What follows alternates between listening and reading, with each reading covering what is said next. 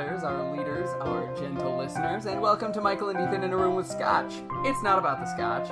I'm your host, And also, Michael Lilienthal, I guess, and this is my guest, Ethan Bartlett. Jumping on your lines. And also, not only is it not about the Scotch, it's not about the room or about the inn. I guess it's about Michael and Ethan still, so. Yeah, we're pretty much narcissists. That's the we only are the universal. narcissists of our own podcast. Yep. It's the only That's universal obviously. constant here, so. Basically us. We are the universal constant. Yes. Yeah, we don't get do we get like a special little letter or insignia for physics equations and stuff? Like, I was gonna say, this has been everything Michael and Ethan know about physics. Our 1.5 minute podcast. The end. That's our theme music that I just came up with. Excellent work. Thank you. I'm a composer now. So yes, gentle listener, we have another homework special to present to you. Yes. We are going to talk about Don Quixote because Michael made me read all 1,000+ pages of it, and Definitely. so we're not gonna not discuss that. But I was thinking we just skip it. You know, just. Wait, what's that? Did I hear you we right? just- You want me to kill you? You can't. We're not in the same room. Oh yeah, but you know, eventually. Eventually. I don't know. You heard it here first, gentle listener. Not the first time I've threatened to kill Michael on this podcast, but if he dies, it's because he decided to skip us over Don Quixote, even though I spent the last 7 months reading that book. 7 months. Yep. Welcome to Hyperbole Cast with Ethan and all of his friends. I have never exaggerated a single thing in the history of the universe. Yes. So yes, tonight we have an English homework special, or Yes. today, or it always amuses me when podcasts put like timestamps on their. Yeah, when a podcast signs off by saying goodnight. Yeah, it's very. I love it when I listen to those podcasts in the morning. Right. It's very, like, charming and Orson Welles-y, but also it doesn't make any sense. Right? But also, I feel like I just, like, win something against those podcasts when I'm in a different time than they assume I'm in. Yeah, you Or, definitely do. When it's the same thing when a podcast, like, will say, if you're listening to us at work, and I'm like, hi, I'm not. I'm listening to you while I'm driving. So there. Suck it, podcast. I would now like to have a podcast of you listening to podcasts and responding to them. No one would listen to that. The riff tracks to a podcast. I mean, I sort of don't want the other podcast to be in the podcast. I just want it to be an entire cut of you responding to podcasts. Just me responding. Just being my like, tracks. I'm listening to this in the morning and you just said goodnight. Suck it, podcast. And that's what it'll be called. Suck it, podcast. Yeah, that you might get you'd have to, like, iTunes categorize that very carefully. I might just. But Yeah. that's not what this podcast is. No, it's not. This podcast is the English homework special, and tonight we're doing a concept that I came up with, I guess. I'm not sure which part of that sentence I guessed about, because I think it's all technically true. It's a concept, I guess. I came up with it, I guess. Tonight, it's as if we are creative writing teachers who, you know, as we've established in previous podcasts, especially English homework specials, drink while teaching. Yep. And it's as if we have a promising but potentially troubled student by the name of Daniel Brown.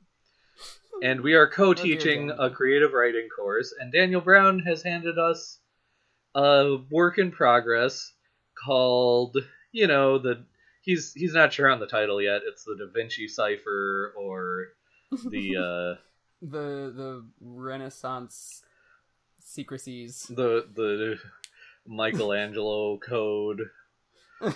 What's hidden in the Davids, you know. Yeah, something like that. Anyway, what I'm saying is we're doing the Da Vinci Code. Full House, the Jesus story. I would read that book, even if Daniel Brown had written it. So, gentle listener, this will serve as your trigger warning. You've now been warned. Don't add us with your whole, like, let people enjoy stuff or, like, call us hypercritical. This is going to be an entire hour of us talking about the Da Vinci Code as if we were grading it for an advanced creative writing class. And, Spoiler alert, it ain't gonna be pretty. Nope. I think I can say that Get safely. Out the red pens. Here we go. Nice. You're always coming through with those ASMR, that strong ASMR segment of our audience. It's so much more authentic when you can have live sound effects, I think. Oh, yeah. I'm an audio purist. That's what I'm going to say. I'm absolutely not, but... What are you drinking, speaking of ASMR? I am drinking a cocktail that I found in the PDT cocktail book, which is one of my go-to books for cocktails. And it is called the Caprice. It's a mix of gin, dry vermouth, Benedictine liqueur, and orange bitters. It's kind of an odd sounding mix, probably, even if you do know something about cocktails, but it's quite good. Michael, what are you drinking? What I'm drinking is the Redbreast 12-year single pot still Irish whiskey. Oh, probably the closest thing to actual, single malt scotch that a homework special has seen. Usually we go pretty far off the beaten trail for these ones. A little bit, but this sounded really good to me and I wanted to drink it, so I am. Yeah, no, very good. That's it's pretty much the reason we drink anything on this show, so. Because we want to, not because we have to, not because you told us to. Yeah. Dad. Yeah, Dad. Why do you even listen to the show if all you do is try to boss us around? Yeah, Dad, come on. I would like it on the record that I'm not speaking to my actual father, who may listen to this at some point and is very nice and hasn't really bossed me around since I was a small child who thought, stoves were interesting, especially when hot. So, disclaimer, Michael, trying to get me in trouble. I would never, except when I would. That's true. It's a technically true statement. So there. Yeah. Well, so should we get, we have the same basic rules for this as for a regular show, right? So yeah. Should we have your wife tell us the rules? Sure. All right. Karen, what are the rules?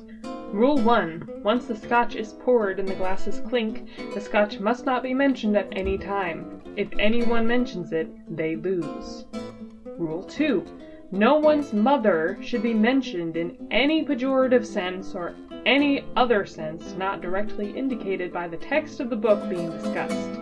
If any mothers are mentioned, the mentioner loses. Rule 3. Ethan must never say the phrase, first paragraph. If he does, he loses. Rule 4. Michael must never say the words vampire, vampiric, or any derivative thereof. If he does, he loses. Rule 5. If anyone has to use the bathroom during an episode, he or she loses. However, this should not stop anyone from doing so because this podcast is anti-UTI. And what happens if someone breaks the rules? If one person breaks a rule, they receive a punishment in the form of a verbal stunt chosen by the person who did not break the rule. All that being said, everyone, drink responsibly. Yeah, Ethan. Yeah, Michael. Gentle listener. Those are the rules. Thank you, Karen. That was very helpful. Go back to playing Witcher 3 in the other room. We no longer need you. Yes. And so the rules will go into effect when we clink our glasses, but we can't do that across a distance, so pretend we did. Clink. Clink, clank, clunk. You gotta pick one and just go for it. Oh, okay. Just I like... gotta be a little more assertive about it. Yeah, just, know. I gotta just find whatever, a clearer voice and use that. Whatever first thing you do, that's correct, even if it wasn't quite what you intended. Is that so? Right. Yeah, absolutely. So whatever I start Always. doing, just keep doing it, even if it turns out to be a horrible idea, and I should probably stop. Yes. I should just keep doing it. Right, you got it. Okay. This is I will definitely accept that advice. not revenge for you trying to get me in trouble before. This is just very good advice. Just good advice. Yep. Okay. I understand. It really should just be the name of this show, actually. Just Good Advice with Michael and Ethan. Just good advice. Good advice you should always we follow. We come up with a whole bunch of alternate titles for our podcast. I feel like that should just be the premise of a podcast. Just a podcast that comes up with alternate titles for podcasts. Now, I had a pretty bad idea for a podcast earlier. I do think you've topped me. So, yeah.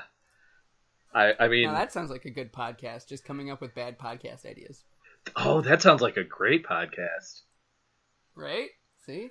Yeah. Look at that turnaround. I redeemed myself. Yeah, good.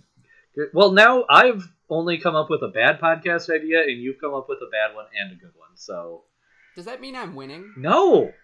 No one wins. Haven't you been paying attention to this whole show that we've done? Yeah, but I'm pretty sure it means I'm winning. And that's my first instinct, and as per your advice, I'm just going to take it and just keep going with that. Yeah. So... Okay. But... Let that advice bite you in the butt. But, yes. However, yes, I'm going to kill you. What do you think about that? I accept it, and it's a reality that I can live with. I do fully accept myself that if you ever turn up dead under mysterious circumstances, even if I haven't done it, I just will get taken in and convicted for it after all of this audio evidence. You realize that by putting this audio evidence out there, you're making it really easy for anyone who actually wants to kill me to do so and get away with it, pinning all the blame on you. Oh yeah, absolutely. You are setting yourself up to be the perfect fall guy for my death. Yeah. So this took a real dark turn. Yeah, it did. Really dark. Speaking of dark, you want to talk about this book? Yeah. I mean... This creative writing project. Yes, this creative writing project from our previously promising student, Daniel. So, now, to review, we've posited a scenario where Michael and I are the drunken teachers of an advanced creative writing class, which don't think about that premise too heartily. Now, gentle listener, we take you behind the scenes of that creative writing class to where Michael and I do our co-grading session, where, of course, since we are co-teachers, we do grade everything together and discuss our grades at length and our feedback. We're so codependent. Yeah, that's true. Now, give me some of that whiskey. All right, no, mine. Okay, you can have a sip. Wait, you just lost. Oh wow! Wait, did I though? I did. You did. Dang you it! Most definitely did. But okay, but I lost in like a theoretical scenario though. Like that was so I'm gonna character give you a losing. Theoretical punishment that you get to theoretically act out and theoretically do. Do you have one, or are we just gonna Jesuit this? We're gonna keep going, and I'll give it to you at the end. All right. Yeah, which it occurs to me, I'm definitely gonna have to be real careful in this next part here. Uh-huh. Yeah. Well. Yeah, you are. You're just lucky I didn't pick Dracula. Next time. So let's take a look at this book by our dear beloved student, and he started us off with a prologue. He did. Can I say just initially here that I have, anytime I see a prologue, I'm immediately inclined against the book. Really? Really.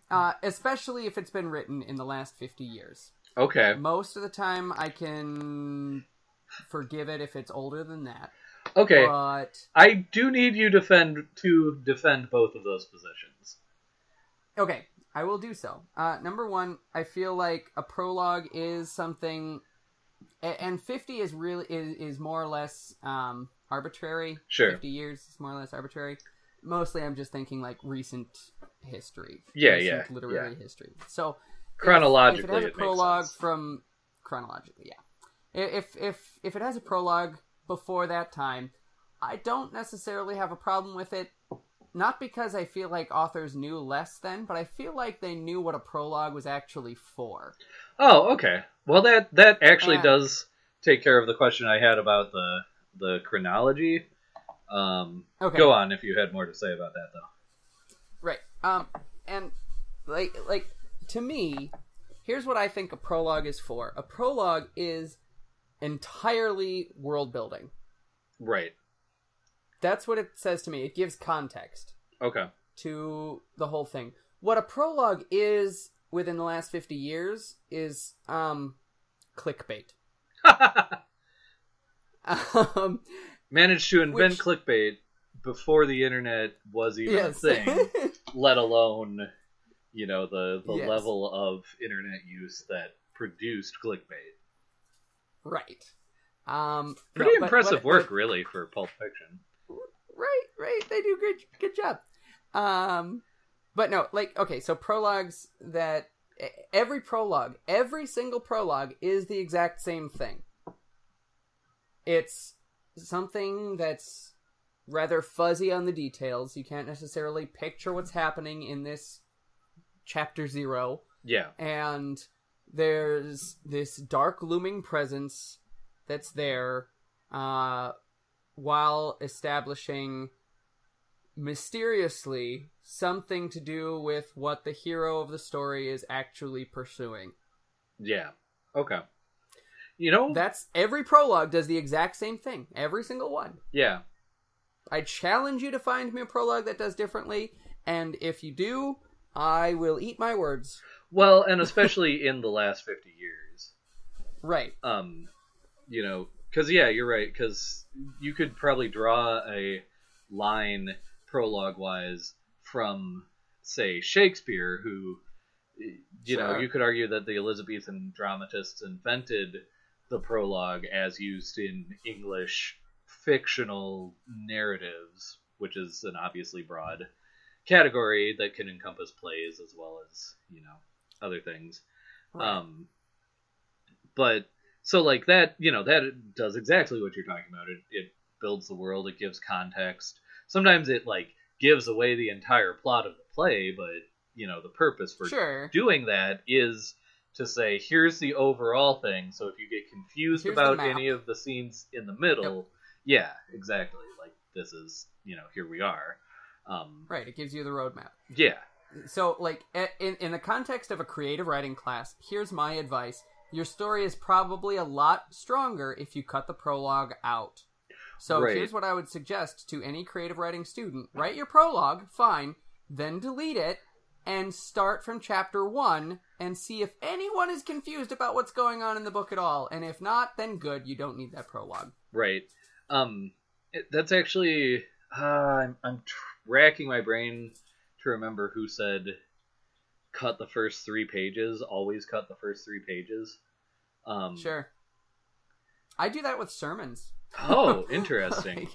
Pages or paragraphs or something else? It varies, but a good chunk from the beginning. Okay, sure. It was... Okay, leading candidates in my head are either Stephen King, Harlan Ellison, Ernest Hemingway, or William Faulkner said... Which, by the way, to be a fly on the wall of that conversation, Good night. Ooh. Um, Yeah. but I think it was one of them, or it was someone else who said, with any novel, cut the first 3 pages. And, you know, that was like the aphorism version, and they expanded on that to say, you know, if it's a short story, maybe cut the first 3 paragraphs, like a commensurate length, you know, with whatever the length of the work is. Sure. And it's basically what you just said, but a famous author said it, even though I can't remember who the heck it was. You know, they said, because it's basically, yeah, that you are world building for those first 3 pages, but especially in a first draft, it's usually not going to be good. Right. Or in other words, it's just you info dumping, and it's usually sort of you info dumping to yourself. You know, because you're creating, even if your work is sort of realistic fiction or some other non-fantasy genre fiction, you're still creating a world for this story. And a lot of writers, what they instinctively do right off the bat is they tell themselves what this world is. So, you know, that's your classic, like, the town of Riverside was this many people and this such a thing, and the school was here, and the thing was the restaurant that everyone went to was here, you know, and it's just stuff that's like really helpful for you as the author to know, but it's not usually very helpful to like front load your story with it, because those details to a reader are only going to be important once the reader already cares about a character or a situation or something else that's in this world. Now, that said, you will see famous authors doing exactly what I just said, but usually, if they're doing that, they're doing something else sort of underneath it. So either they're establishing, like, a tone, or they're establishing that, in the example that I gave, like, the town is sort of the main character, you know, they're usually doing something much more sophisticated than just setting the scene. They're drawing you into the world in a certain way. But, you know, that also, if it's a good writer, is almost certainly the product of several revisions, and they've made a conscious choice to start the story this way, rather than just starting it this way because they needed to figure out what the heck the story's about. But yeah, and this is just really a long-winded way of agreeing with what you said, Michael, like, that any story, you know, so if it's a novel, you know, jump 3 pages in, see if you can start the story there, and if you can, get rid of those first 3 pages. You know, short story, start 3 paragraphs in, and, like, the first time I read this advice, clearly I did not, like, make a note so I could cite it later on the podcast I knew I was going to do with my life, but I did, like, start doing it, and it was often very powerful. Like, it was often like, oh, yeah, this story works way better here, you know, once I'm 3 pages in and I know what actually is interesting about this, you know. You know, like any writing advice that a writer claims is universal, it's not universal, but it's certainly a good thing to keep in mind. Well, and that's just it. With just about all creative writing advice and rules and things, it's the sort of thing where the rules are given so that you can know how to break them. Exactly, yeah. That's it. But it's and something with this too is you know, the whole, like, kill your darlings, or show don't tell, that sort of thing. Good advice in general, but sometimes it's absolutely the opposite. Right. Yeah. I was gonna say something else about that, but darned if I know what it was. Oh well. So, now that we've taken care of... Talked about the word prologue. Yes. And also taken care of the fact that our student is already garbage for having a prologue at all. Let's see what he put in this prologue. Right. So the first thing you see is a heading that gives you the setting, the location, and the time. Yes. It's the Louvre Museum, Paris, 10:46 p.m. I'm okay with this. Okay. With With this sort of heading thing, like, I can take it or leave it. It can Yeah. work. It might not. I'm gonna leave it. It's fine. It's one of those things What that this tells me. could what it- help, but Yeah. if it doesn't help, What it it doesn't tells hurt. me, giving this very clear location and time, what it's telling me is what I'm about to read is a mystery. Oh, okay. And it's going to, the book itself, the narrative itself is going to help me with these clues put everything together so that theoretically by the end I can solve the mystery. Okay, interesting. That's what it tells me. I think that's valid. I I would not have thought of it. So yeah, so that's what it's setting up for me, and I guess I'll see if that's how it turns out. Yes. Also, I want to circle back to the prologue thing again, because we haven't talked about Okay. the concept of prologue enough. But a thought that occurred Right. to me, and this is pure theory on my part that I could not necessarily support academically, but you were talking about how, especially in the last 50 years, the prologue has just become clickbait, right? Like it's become a teaser thing. Right. I suspect that the fantasy genre is maybe responsible for that. Absolutely. And I suspect it because if you go back into some of the Del Rey paperbacks that were published in like the 60s and the 70s, right? Yep.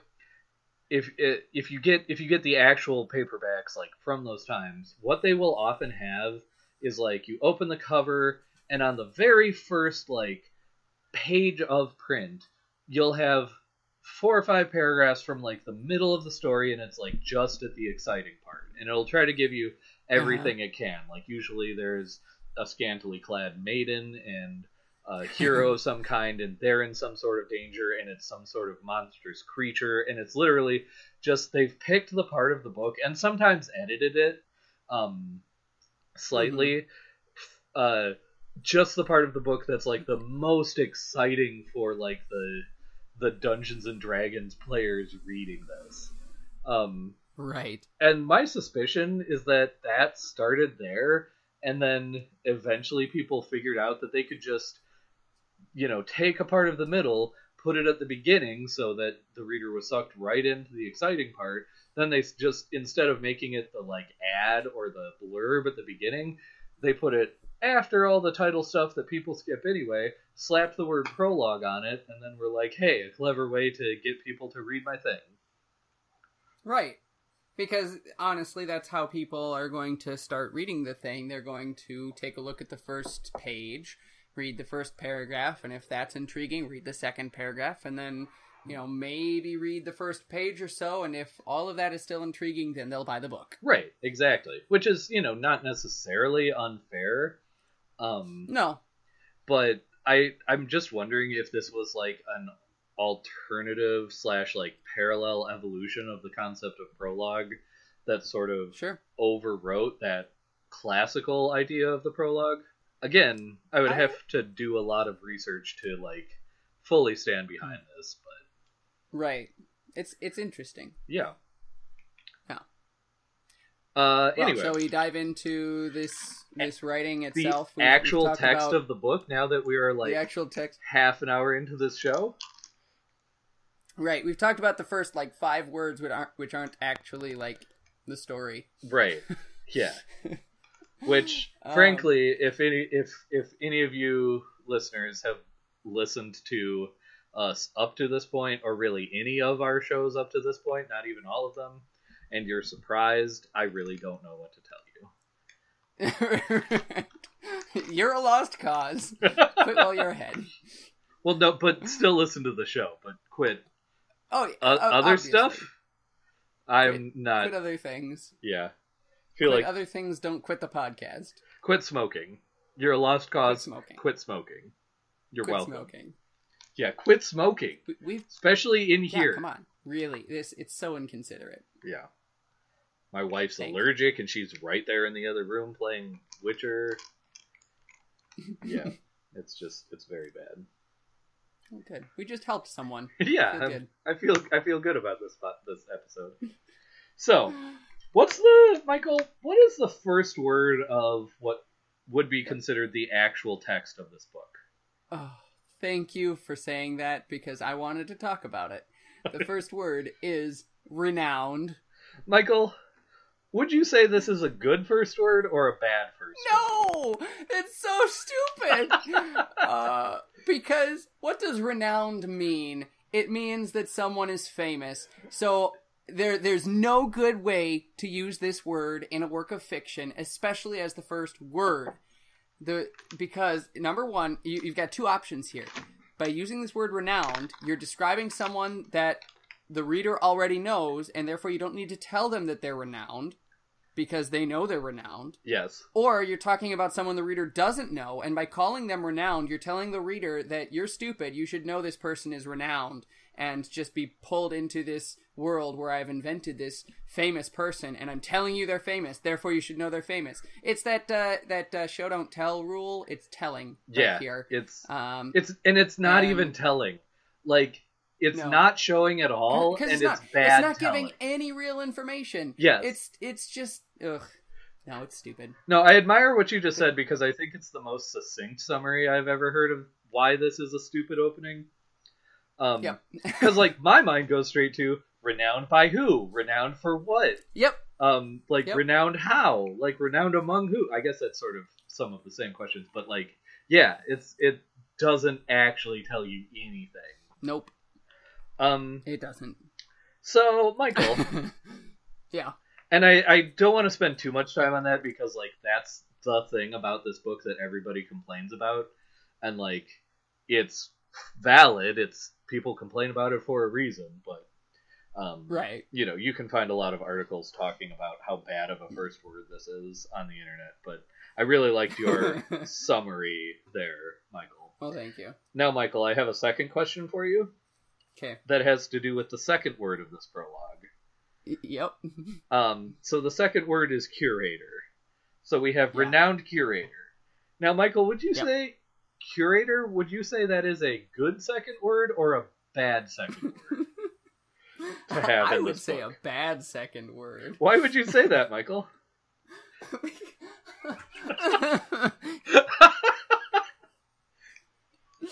It makes me weep. Is that a good reason? That's a very valid reason. Now, I don't want to, okay. traumatize you further, but can you explain why it makes you weep? Okay, what is a curator? I mean, I know someone what a curator who takes... is, but... Well, okay, I was about to say someone who takes care of stuff, but that's not even technically true, is it? Or is it? No, I mean, it's kind of true. I guess ish. It's someone who takes care of a collection, in the sense that often curating is like accepting some things and rejecting others. But if you're doing that as a whole, you could say it's a caretaker. Okay, but still, here's what it says to me. It tells me this book is going to be boring. By having those two be the first two words. Renowned curator. Oh, I'm supposed to be excited about this job that takes in museum pieces. Right. That's not typically, unless you're in like very specific spheres of interest. Yes. That's not typically the sort of job. Like, okay, here's what what it makes me think of. The only person who would be excited about a curator and call them renowned would be Amy Santiago, or Captain Holt, Raymond Holt. Yes. I was trying to think of Amy Poehler's character on Parks and Rec.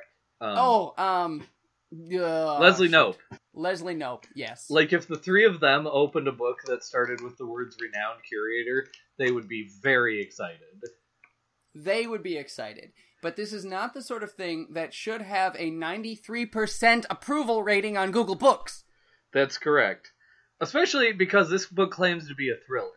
Like, you know, right. there's sort of that's just it. There's sort of a principle, I was going to say in fiction, but it's really in all writing, that, like, the first part of your thing should tell you exactly what sort of thing it is. Yeah. Like, going back to the concept of a Shakespeare prologue, like in Romeo and Juliet, the prologue says, hey, this is about a play about two kids who kill themselves. Like, right. If you don't like it, you're 10 lines in and you can leave. I haven't wasted your time. Right? In academic writing, of course, you know, depending on if you're a freshman, like your first paragraph ends in a thesis. Otherwise, if you're a more advanced You just lost academic, again. Oh my gosh! You're Wow, having a bad day. it's a bad one. Like, it was a long day at work and all, but there's really no excuse for this.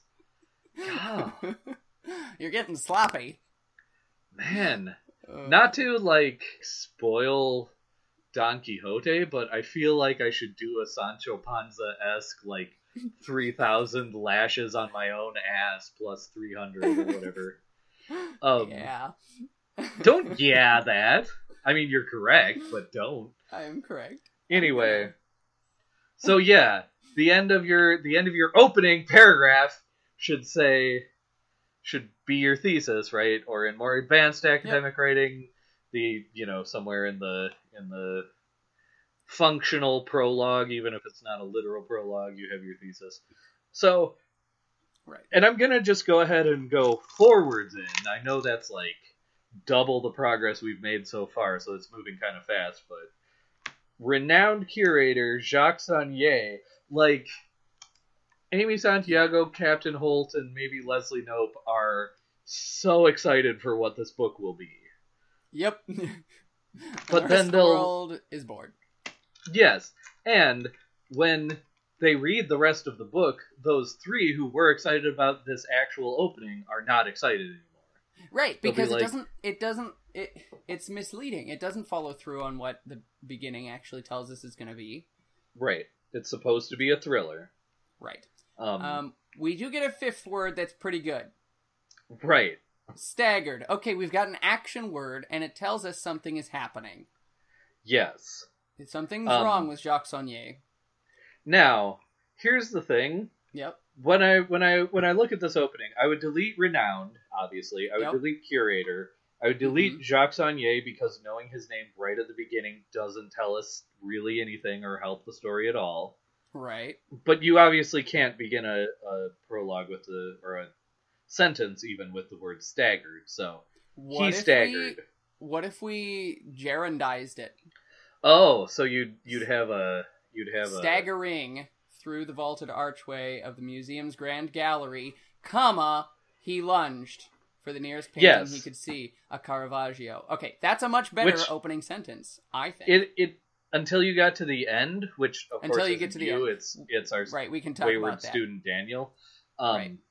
But yes, up until that point, absolutely, you're correct. Like, you have two action words and a fairly terse sentence.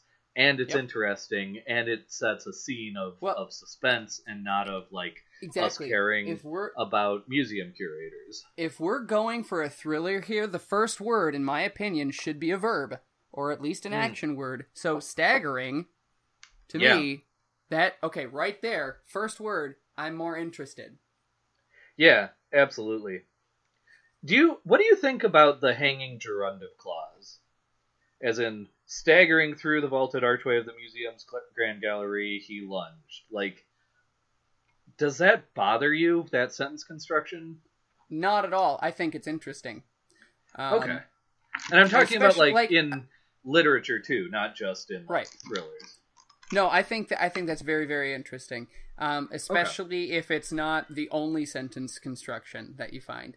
If you overdo it, and, like, if you do it to death, if that's your default, then it's a problem. But if you use it sparingly or for purpose, like at the beginning when you're gaining interest, then it's great. Absolutely. Okay. Yeah. No, I tend to agree. I just tend to use that in my own writing, and I always feel guilty about it. Like, I always feel like I'm being a little pulpy. But what I would say is go back in your previous 2 paragraphs, and if you've used the same sentence structure there, then change it. Yeah, that's fair. And of course, if you use the same sentence structure of any kind of sentence structure, you are going to become monotonous. Right, exactly. If he started it off this way, the first sentence was super interesting, but then here's the problem: we get to the next sentence, grabbing the gilded frame. There's the problem. You're right. All of a sudden, we've lost it. You know what frickin' sucks? I lost the second time without actually talking about the thing I was worried about losing on. Anyway, before we go into that second sentence, I do want to go back to the end of what is Daniel's second sentence, your first sentence in your much better rewrite. He lunged for the nearest painting he could see, a Caravaggio. Yep, I say cut the appositive. Yeah, absolutely. Because, again, the same three people who are interested with in his first four words would be interested in that. Would be more interested than literally anybody else, but those three people would much rather know what Caravaggio it was. And frankly, even for a general reader, that's a more interesting... You know, he lunged for the nearest painting he could see, blank, whatever painting it is. Here's what I think would be way more interesting here. Don't tell us what painting it is. Don't tell us who made the painting. Just first painting he could see. Because here's the thing. If he's staggering through here, and we've got this sense of haste and rushing, he's not paying attention to what painting it is. Yes, maybe because he's a curator, he knows, but he's not paying attention to it. He can see what it is later, and then we see it. And then we see it in more detail. It's a full-on, a positive, you are neither hot nor cold, but lukewarm, so I spit thee out of my mouth. There you go. Perfect. Either he doesn't care who painted the thing, so you just end that sentence like you said, for the nearest painting he could see, period. Or he knows exactly what painting it is, in which case a Caravaggio is actually too little information. Yep. Or, if he does notice it at that level of detail, what you need then is some acknowledgement that, like, this is a ridiculous thing to notice. Which might be okay, because, like, the brain notices weird things when it's, actively being traumatized. Right, but there you need to very carefully phrase that and word it and structure that, and for that I would call for a full rewrite of this entire first paragraph, which I'm tempted to call for anyway. I mean, I am absolutely on board with rewriting this entire paragraph, or deleting this entire paragraph, or deleting this entire novel, but... Yes, and yeah, like, if you're going to go that route with it, the entire paragraph has to become about it. Yep. Like, it would, you're right, almost be a more interesting, like, opening. It would be a little risky, but I don't think too much if... So, fill in specific Caravaggio name of painting here, right? Like, I'm not going to claim that I know any Caravaggio paintings off the top of my head. It's something you could put into a novel with a simple Google search, but I won't dwell on that. Right. But so he looked at X. He held his hand over the wound. Some detail about X painting. Funny what the mind, focuses on when the body is dying. Something like that would actually be a much better, like, noirish, pulpy opening. Right, let him go into shock and realize how ridiculous he's being for noticing this thing. Like, that's an opening that would accomplish everything that this opening accomplishes, and probably more. Yep. Okay. So third paragraph, or my second third sentence, or my second sentence here, which, if we're starting with that gerund again, grabbing, I would invert it here. Because I think it's way more powerful in the first place to start the book entirely off with that verb. So then here, say, he grabbed a gilded frame. Period. Okay. I don't know if this is me being now too nitpicky. Sure. I don't know that gilded is helpful. Yeah, and I was wondering about that not myself. Stupid. And I think if we're going for, like, action and for terseness, he grabbed the frame does everything that the other sentence does. Or even just grabbing the gilded frame, the 76-year-old man, cut all that, just he heaved the masterpiece. Yeah. Because, again, who cares what his age is? Right. Maybe you'd put in the old man just to give us a sense of, like, he's not in any shape to be knifed or whatever it is that he's been. Right. We don't need to know how exactly old he is. That really tells us plays nothing. a part in the mystery. Yes. And But- spoiler alert, it doesn't. Anyway, yeah. So okay, I'm seeing the first paragraph being these just 2 sentences, really. So, Yeah. staggering through the vaulted archway of the museum's grand gallery, he lunged for the nearing painting he could see. He heaved the masterpiece toward himself until it tore from the wall, and then we're struggling and here with collapsed. how this actually works. Well, I would just say, Until and it he tore from the collapsed wall. backward in a heap. There, yeah. Then he Beneath the collapsed backward canvas. in a heap. Yeah. And see, here's the problem. Let me count the words here.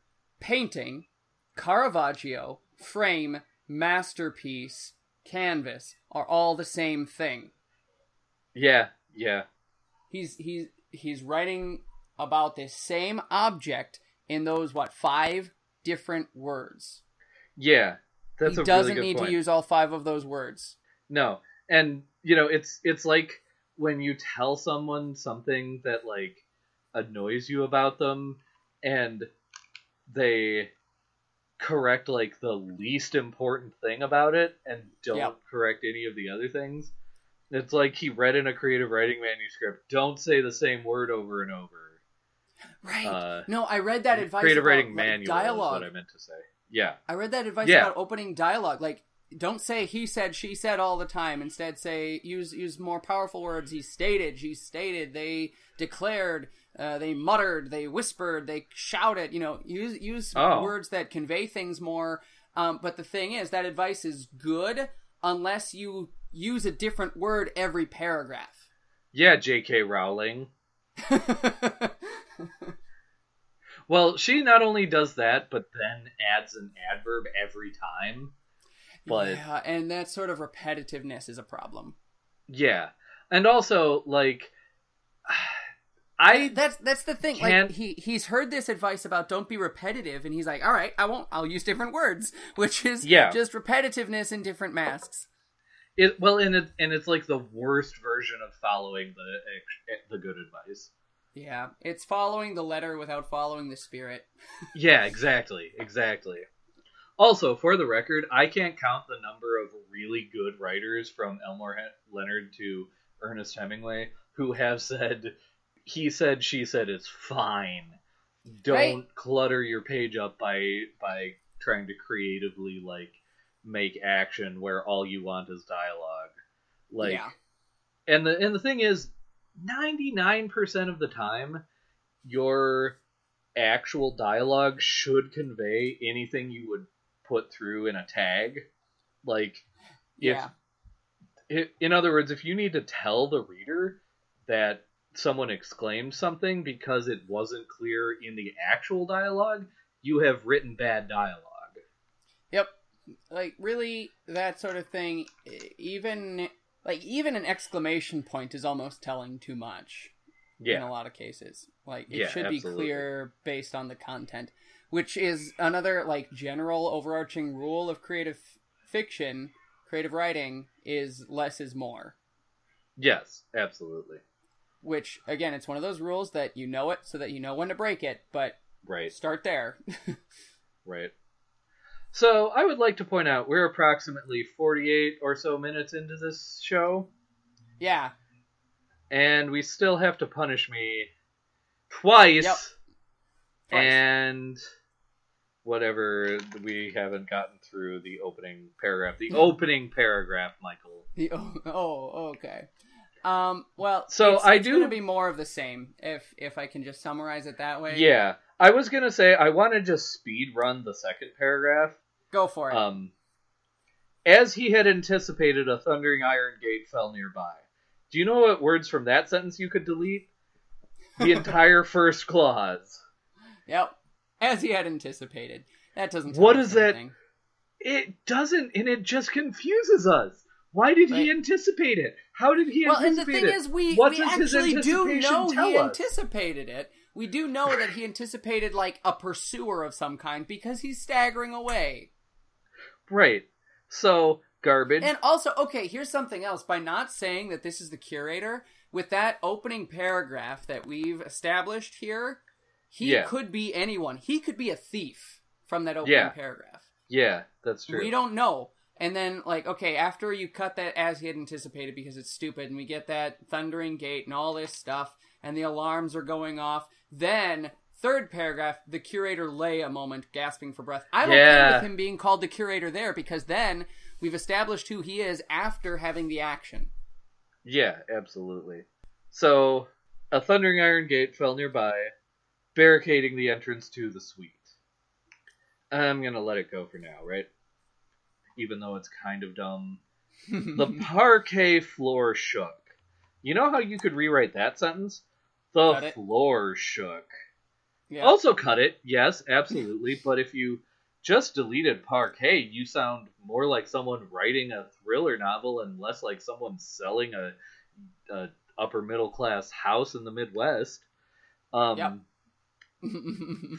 Far off, an alarm began to ring. What does far off tell you? Nothing. An alarm began to ring. Yep. So, let me recap that real quick, just because I think this drives home our point even more. And after this, you're right, it's just more of the same. But a thundering iron gate fell nearby, barricading the entrance to the suite. The floor shook. An alarm began to ring. Do you notice how that says literally everything but better? Yep.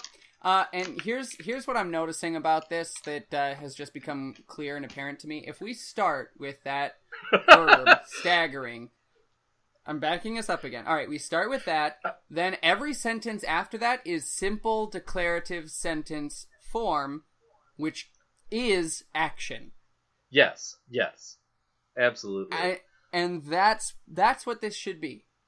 This whole opening to this book should be simple action. Don't overcomplicate the sentences. What's coming across to me is Dan Brown is trying to prove to me that he's intelligent.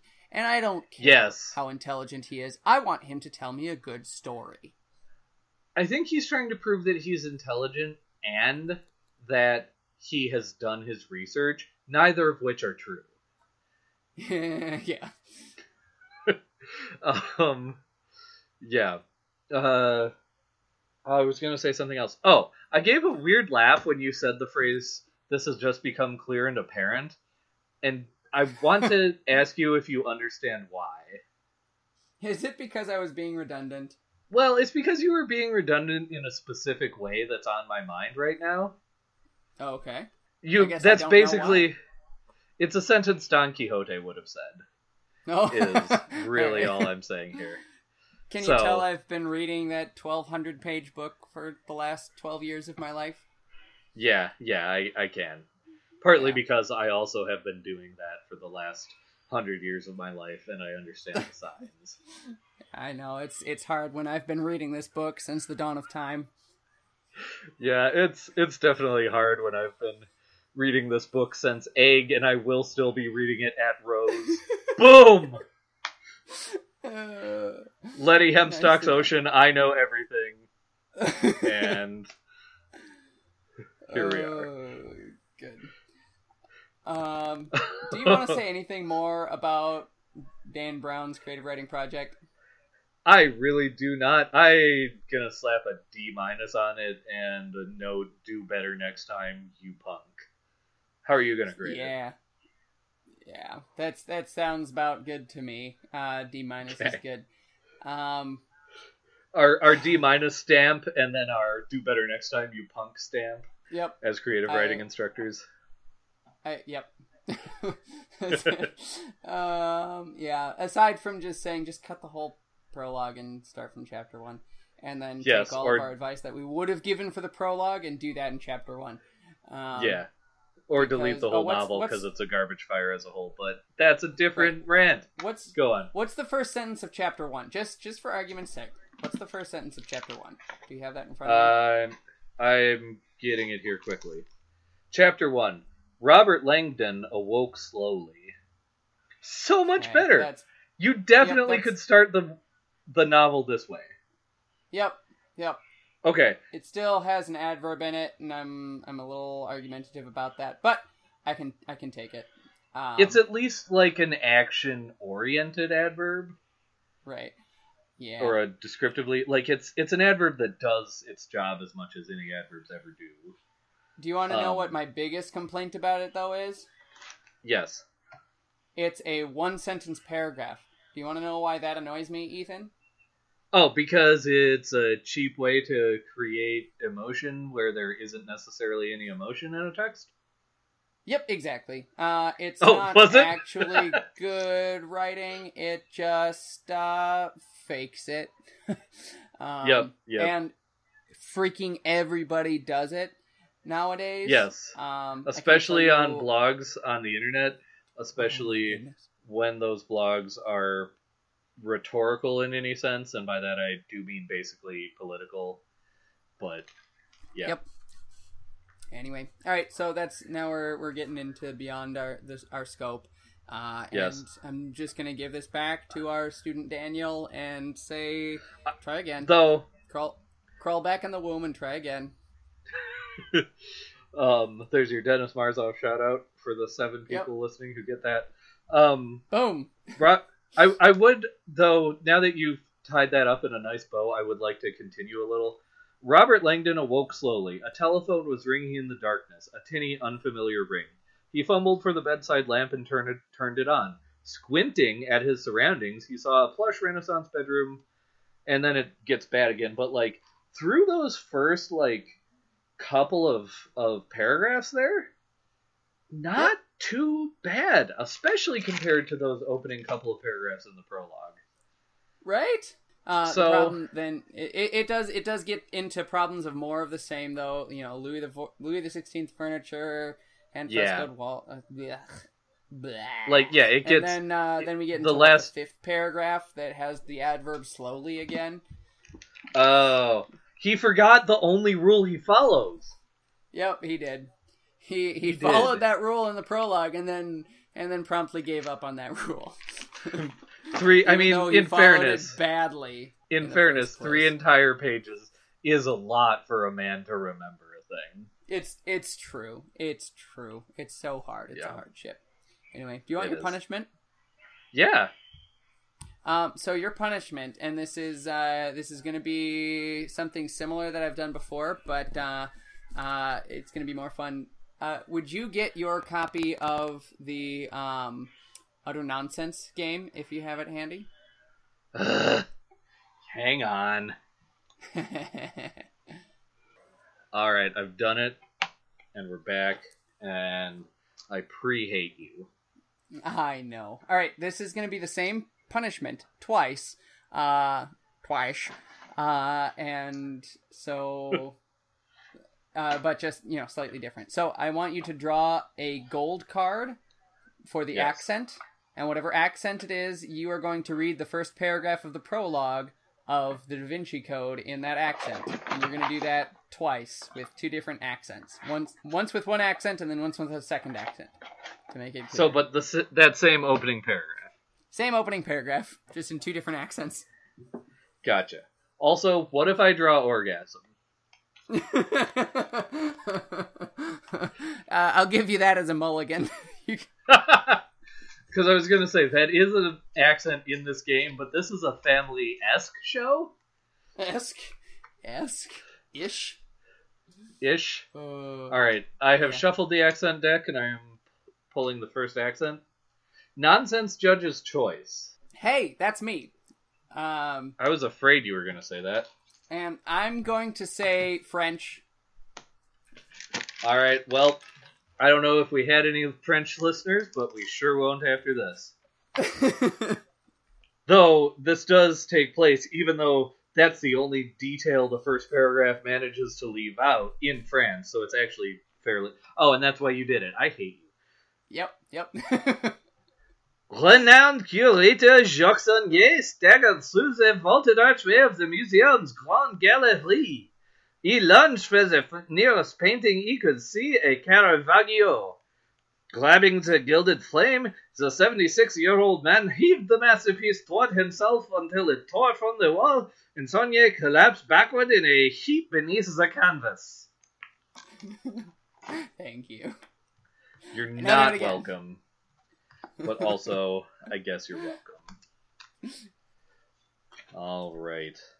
Well, the next accent I pulled was Irish. Yeah. So, have it you, an accent I'm pretty good at. He said, bragging and then probably doing a very bad one because that's how this night has gone.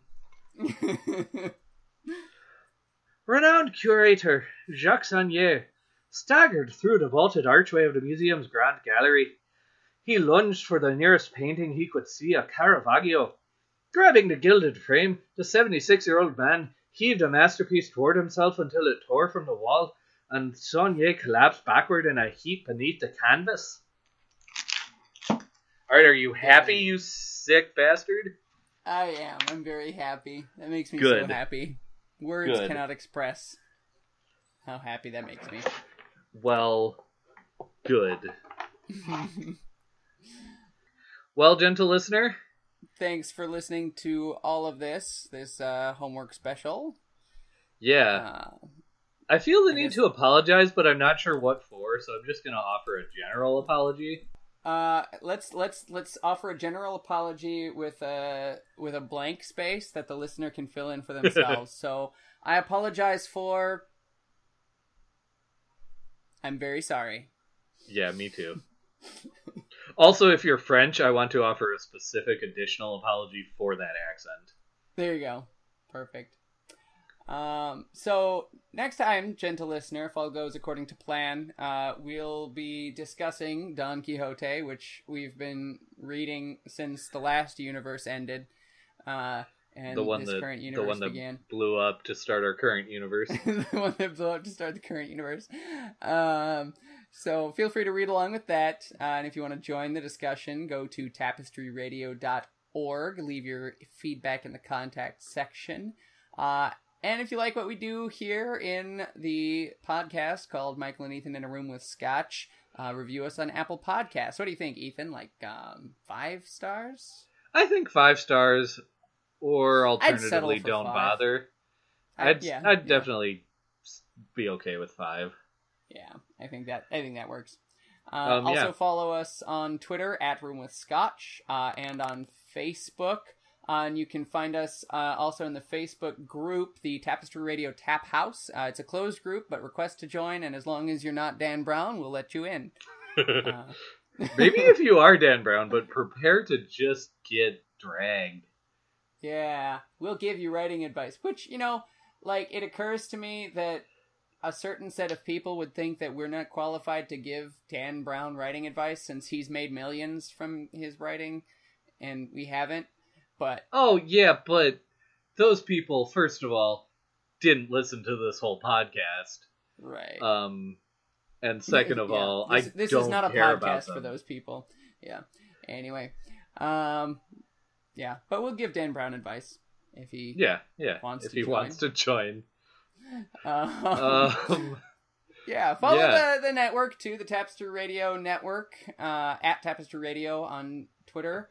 And enjoy some of the other great shows we have there, such as Intermission, our audio drama podcast, and Pokemon Rollout, the Pokemon yeah, I was gonna let you Tabletop do that. United RPG Actual Play podcast. Because you're the only one who can remember all the words between the two of us.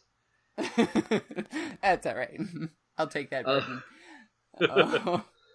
I write the script for a webcomic, which thankfully is drawn by someone other than me. So the art is very good and not garbage like it would be if I drew it. But I write the script, so if you like hearing me say words, you might like the script that I actually write and take time to edit and make good. And that's Pin Porter Girl Detective, which you should be able to Google and find. Otherwise, I believe it's pinporterdetective.com. And, if you don't listen to us on Apple Podcasts, just rate and review us on whatever platform. We'll take any of the 5-star reviews we can get. Yep. Right. You can find me on Twitter at MGLILIENTHAL. You can find me on Twitter at Bjartlet, BJARTLETT. I've started checking it somewhat more recently, which is almost worse than when I didn't check it at all, because now I interact with people and then they respond and then I take 4 days to get back to them. But, it's the the life of a very bad person on the internet. So Baby steps. Baby steps. yes, We'll baby slowly steps. drag Ethan into the 21st century. Yeah, with me kicking and screaming and holding on to my nag versus Nante, or however you say it, and fighting giants that are definitely giants and not windmills. Right. This book is all I think about now.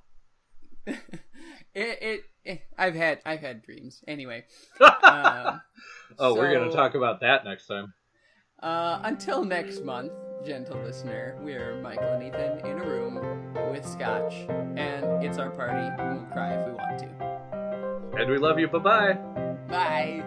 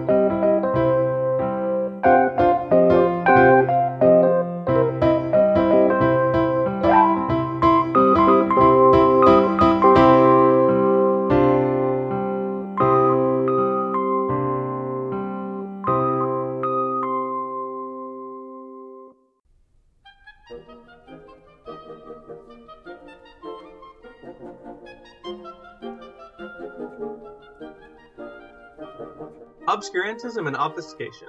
Orally observed, gentle listener. Gentle listener. Gentle listener. Gentle listener, Obviated objects of oblivion. Obambulating about. offered unto you. Offered unto you. Offered unto you. In the Tapestry Radio Network. TapestryRadio.org. From our fancy to yours. yours.